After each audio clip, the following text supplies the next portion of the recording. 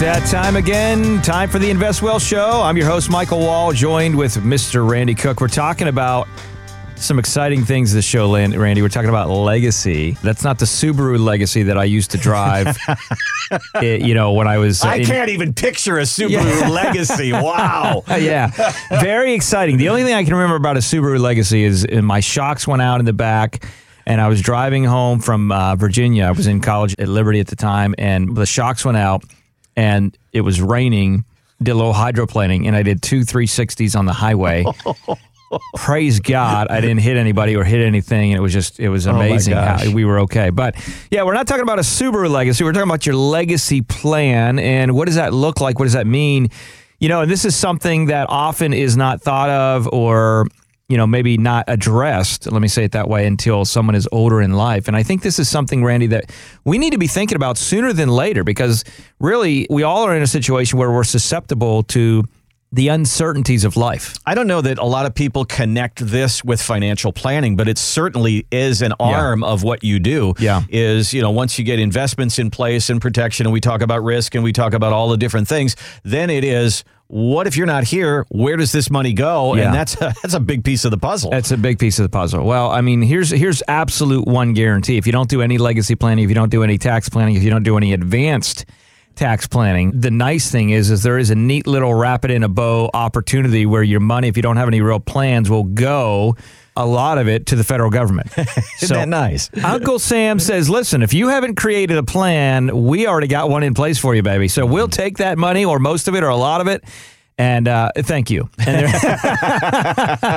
and that's how that goes down. But this is really an important conversation because we got to be thinking of these things and what that looks like. I'll use myself as an example. So I'm younger. I'm 42 years old. Some people would say that's old. Others would say that's younger. And so, I've been married, as I've shared, since 2001. And we have 4 children. Right now, those kids are younger, right? So if my wife and I were to pass away, we want to make sure that there's a plan in place so they not only have someone that's going to take care of them, but also so that way the finances and the wealth that person would receive doesn't ruin their life at 18, 19, et cetera. And so, what we've done as a quick, just simple example is we basically have set things up in such a way that the will and things that we've created will then facilitate and move to a trust. And there's directives in there that essentially say if we were to pass early and the kids were still under the age of 18, that whoever is taking care of our children, which just so happens to be my brother-in-law and sister, they would receive interest only from the wealth or from the investments and things like that, our net worth. They would receive interest from those investments. And then when each child, we have 4 of them, when each child turns 18, each child would get their percentage. It's simple because there's 4. They'd get 25% of the interest on the investments, right? And they would get that every single year until they're 25. And then when they hit 25, they would be in a situation where they would get 50% of the total value at the age of 25. Are you with me? Yep. I wanted to do it that way because that way they're getting their interest from 18 to 20, 25, where they're kind of learning and college years, et yes. cetera. Okay. And then when they get to 25, I thought, okay, let's give them 50% of the value, right? And if it's, it's going to be probably a fairly significant value. It is now and will even grow, Lord willing. So now what happens is they get this value and maybe they go blow it. They're like, I want to buy a Ferrari. I want to buy a house. I want to travel the world. I want to do all these things because they're only 25 years old. Maybe they do that. Maybe they don't. Hopefully they're more, wise in the process. Maybe they're like, I'm just going to retire. I don't know. But the point is they're in a situation where they received a sum of money at 25. They could go blow it if they wanted to, but they only got 50% of their value, their total value. And then the other 50% is kicked to them at the age of 30. Okay. And the goal there is so hopefully they're in a place where, from 25 to 30, when they got the larger chunk, right, instead of just interest, they're in a place where if they did blow money and do things that was not wise financially, they right, could make some mistakes. They can make some mistakes and they still didn't blow their entire inheritance. Got it. Okay, so it's the idea of saying, well, geez, you're only 42, Mike, at this age, 2019, December, I'm recording this. That seems like a little in-depth. Well, I think it's just preparing in advance, and I think that's something we got to do. I am surprised, Randy, how many families that we meet with, that we have kids, and they say, well, geez, you're only 42, Mike, at this age, 2019, December, I'm recording this. That seems like a little in-depth. Well, I think it's just preparing in advance, and I think that's something we got to do. I am surprised, Randy, how many families that come into the office for a second opinion on their wealth, and just a lot of times their reason is they want to reduce their risk, they want to reduce their taxes, they maybe they feel like they're not being listened to, or whatever else it may be. Whether they're coming into the office or they're living in another state and we're doing a Zoom meeting or something like that. The point is, I'm surprised how many people don't really have things set up on the legacy side. Mm-hmm. I mean, there's a stat here that I have. 60% of Americans don't have a will. Yeah. I mean, that's the simple one. That's the directions when you die. Yeah. But what about while you're alive? I Yeah. mean, there's a lot of legal papers. You sit down with an attorney and they say, well, do you have a power of attorney? Yeah. Do you have a medical directive? Do you have a durable power of attorney? Yeah. There's a lot of different legal documents that should probably be there while you're alive to protect. This is another way to protect your money. It really is, Randy. And where this came from, I think, not just came from, but why it's become a bigger issue today is we all may remember the Terri Schiavo case, right, where she had some health situations and just was basically a vegetable for a long period of time. And there wasn't any directives written as saying, hey, I don't want to just be on life support for 20 years, so to speak. She wasn't 20 years, but as an example. And so from that perspective, that can really be an emotional roller coaster for the family that's left behind. God forbid you're in an accident. God forbid something happens, you end up having a stroke or a seizure, or, something happens health-wise at a younger age or whatever it may be, and you don't have any of those directives. So I think a couple things that you need to think about for sure. I think definitely you need to think about having a will. I think that's just a base bare bones. They're fairly inexpensive. You can get a will done. You can get a power of attorney done, durable power of attorney, medical directives as well. All of these things. So that way, God forbid something happens to you, you lose your mind or you're in an accident, you're incapacitated to some degree. You have someone else that you've already directed that they can step in and make decisions on your behalf. Someone obviously that you trust, that you care about, that understands who you are. Those are a couple things that I think every person need to have. And obviously you can find the right attorney. We have attorneys that we interact and connect with that do a good job of really articulating what's necessary and asking the right questions to do that. And that's important. So when you start talking about building a trust, a will is something that you pass away. Yeah. These are my wishes now that I'm gone. Yeah. A trust is something completely different. Yeah. And people may think that you have to have great wealth in order to need a trust or build a trust. Not necessarily true. Right. You need to fund your trust. Right. You need to sit down with somebody and talk about how this money is going to be disseminated and at what point. In a lot of the families that we might interact and connect with that have more wealth, we'll call that, 3, 5 million, 10 million or more, they're in a situation where a lot of times they will have a trust. Now, it is important that those trusts are evaluated on a regular basis and making sure that we understand, do any directives need to be changed, have goals changed for the family. The benefit of owning a trust, you got revocable and irrevocable trusts, right? In the revocable trust, a lot of people think, and by the way, this is one caution as you're listening to this out there. There's some attorneys that might say, hey, you got to get a revocable trust, this. And maybe the assumption is that by having that, you'll be able to protect your assets from like long-term care costs and things like that. That's incorrect. They're not going to protect against those things because it's revocable. It's accessible. You can change things in it. An irrevocable trust is such that, you don't have the access that you would have had with the other type of a trust. You're also in a situation where it's exempt from those types of issues. So you're literally in a place where you can protect the assets from things like that. Now, you still falls into parameter from like long-term care costs and things, still falls into parameter of look-back periods, which are typically 5 to 7 years, et cetera. And again, I don't want to go too far into the weeds there, but it's just understanding what you have, why you have what you have. What's your desire? Maybe, we talked a little bit off air, Randy, the fact that you might love your kids, but you really love your grandkids. Oh, yeah. You're in love with your grandchildren. So you've given your kids an awful lot. You've sent them through college. You've helped them set up. A certain amount of your wealth has come their way. And now you're saying, I want to make sure that my grandchildren also get some of this. Yeah. Generation skipping trust. Yeah. And that can be something that could be appropriate. I mean, maybe that's the right setup. Maybe it's not. Maybe you put directives in there so that way things are set up correctly. CRTs are always an option if you're philanthropically inclined. That will help charitable remainers and things like that, help with some tax benefits and valuation. And there's so many other types of trusts that can be set up. The key here is, I think, number one, making sure that you have some of the basics in life, will, living will, power of attorney, medical assistant kind of thing. Have all those boxes checked, so to speak. And then from there, take a look and say, okay, do I need a trust?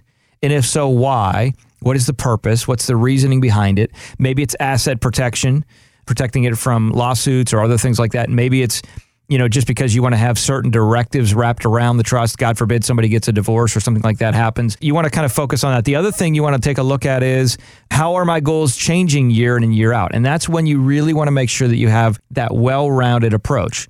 We talk a lot about the fact that our firms, Wall Private Wealth and U.S. Private Wealth, we essentially operate as a kind of a multifamily office for the families that we work with. So what does that mean? Well, that means families come in and they have questions about this and this and this, whether it's investments or legal or tax or whatever.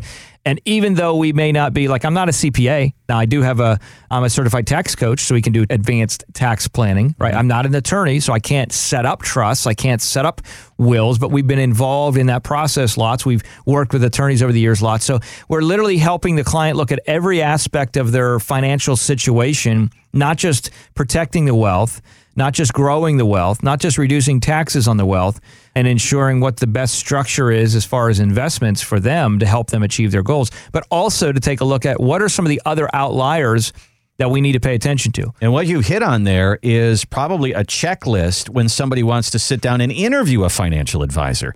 Are you going to talk to me only about investing? Yeah. Are you going to talk to me about protecting my money? Are you going to talk to me about legacy planning, tax planning? If that financial advisor has a team of people that they work with, whether they are that person or not, if they have a team of people, I would think that would be a person you could look at very closely. Yeah, I think so. And that's important. Now, just because somebody has a team of folks, again, it still doesn't mean that, okay, they got a team, that's good, but maybe their investing philosophy doesn't align with what you want. Mm-hmm.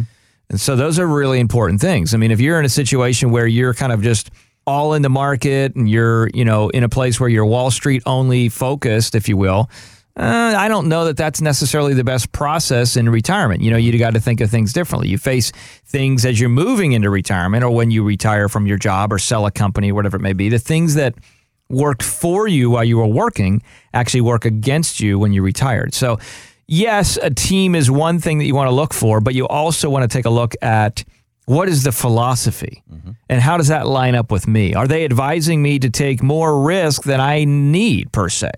I've had folks that have said to me before they've moved assets to our firm from other large firms, and some of the question is they're asking, what else can we invest in other than just market-driven investments? Stocks, bonds, etc., mutual funds.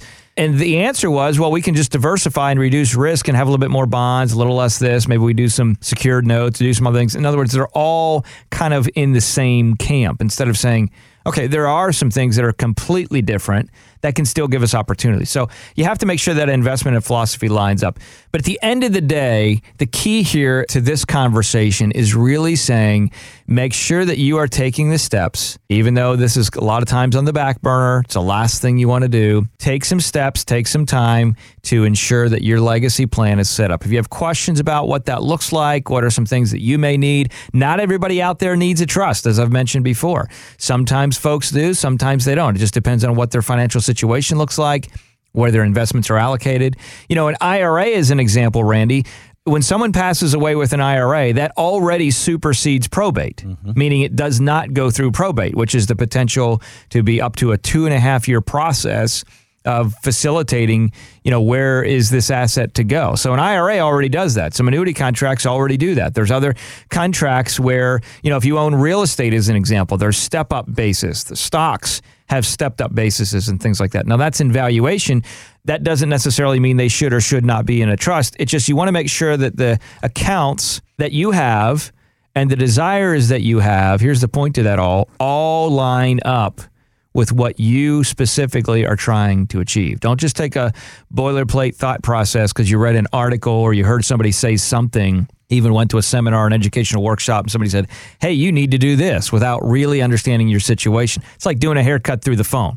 It's probably not going to come out so well, right? Probably not. You want to press pause, take time, go to the barber chair, go to the salon, let them look at your head, let them look at how you got it cut, and let them sculpt or craft or, whatever your styles for you specifically. And that's what you need to do. So if you got questions about what that looks like, legacy planning, what should you do? How does that work? Head over to leanonthewall.com, reach out to our team. As you scroll, when you're on that site, you scroll down a little bit, you'll see a little link that says request my review. You can just click on that, and that'll give you the ability to send an email out to our team and just say, hey, I got a question about setting up legacy planning. I'm not sure what I got going on, if I have the right things set up. And obviously, if you qualify, our minimum at our firms is $1 million. Private Wealth is $25 million, and our pro athlete division is a growing division as well. If you qualify for any of those 3 divisions, you feel free to reach out to us, and we'll be happy to have one of our team members sit down, have some conversation, and talk through what you're currently doing and how you might be able to improve your situation. As always, we like to end the show with the fact that we want to challenge you to be thinking about, on a regular basis, living on purpose so you can live with purpose. Make sure you take a moment and share this show with someone that needs to hear it. If you're younger and your parents are like, I hope they got stuff set up, but I'm not sure, share this show with them and help them in this tech world. Help them say, hey, Mom, Dad, Christmas time's coming up. Here's what we do. Here's how you can listen to this podcast. Here's how you can subscribe to make sure you can listen to this information and get all your ducks in a row. Thanks so much for tuning in. We'll catch you next show.